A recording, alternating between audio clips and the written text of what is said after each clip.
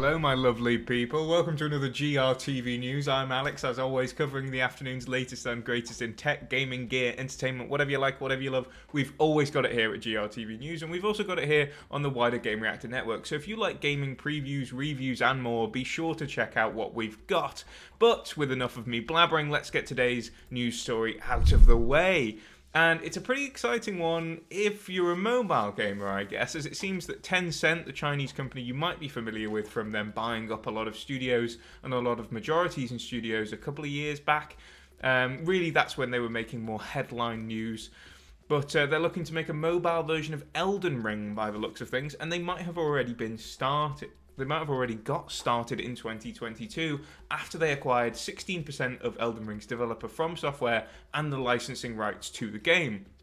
Now, this sounds pretty impressive. Can mobile phones run Elden Ring is a sort of big question that you might be thinking, but I would say there's a slight caveat to this, guys, as it seems that it's not going to be Elden Ring on phones in the same way that like Death Stranding came to phones, for example. It's going to be a free-to-play version of Elden Ring with hefty microtransactions, similar to something like Genshin Impact, which is made by Tencent's rival in China, MiHoYo.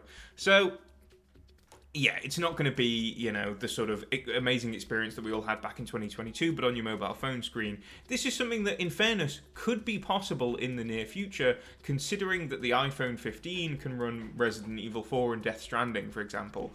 However, that's not going to be the case right now. It seems that Tencent, if this thing even gets going, there was, as I say, a prototype meant to be developed in 2022, but progress has just been really slow. Tencent is desperate for a hit, but I don't think that they're going to find it with a mobile version of Elden Ring, at least in this state. You buy Elden Ring because you get everything in the box. You get hundreds of hours of content, everything unlocked to you straight away. If you have to like wander through Limgrave, for example, and you can only face the Tree Sentinel unless you're willing to spend £5 to unlock the rest of the area, or something like that, people are just going to switch off right away. Because something like Elden Ring, you buy it for the difficulty, and you also buy it for the fact that it's just there. It's all there for however long you want to spend on it.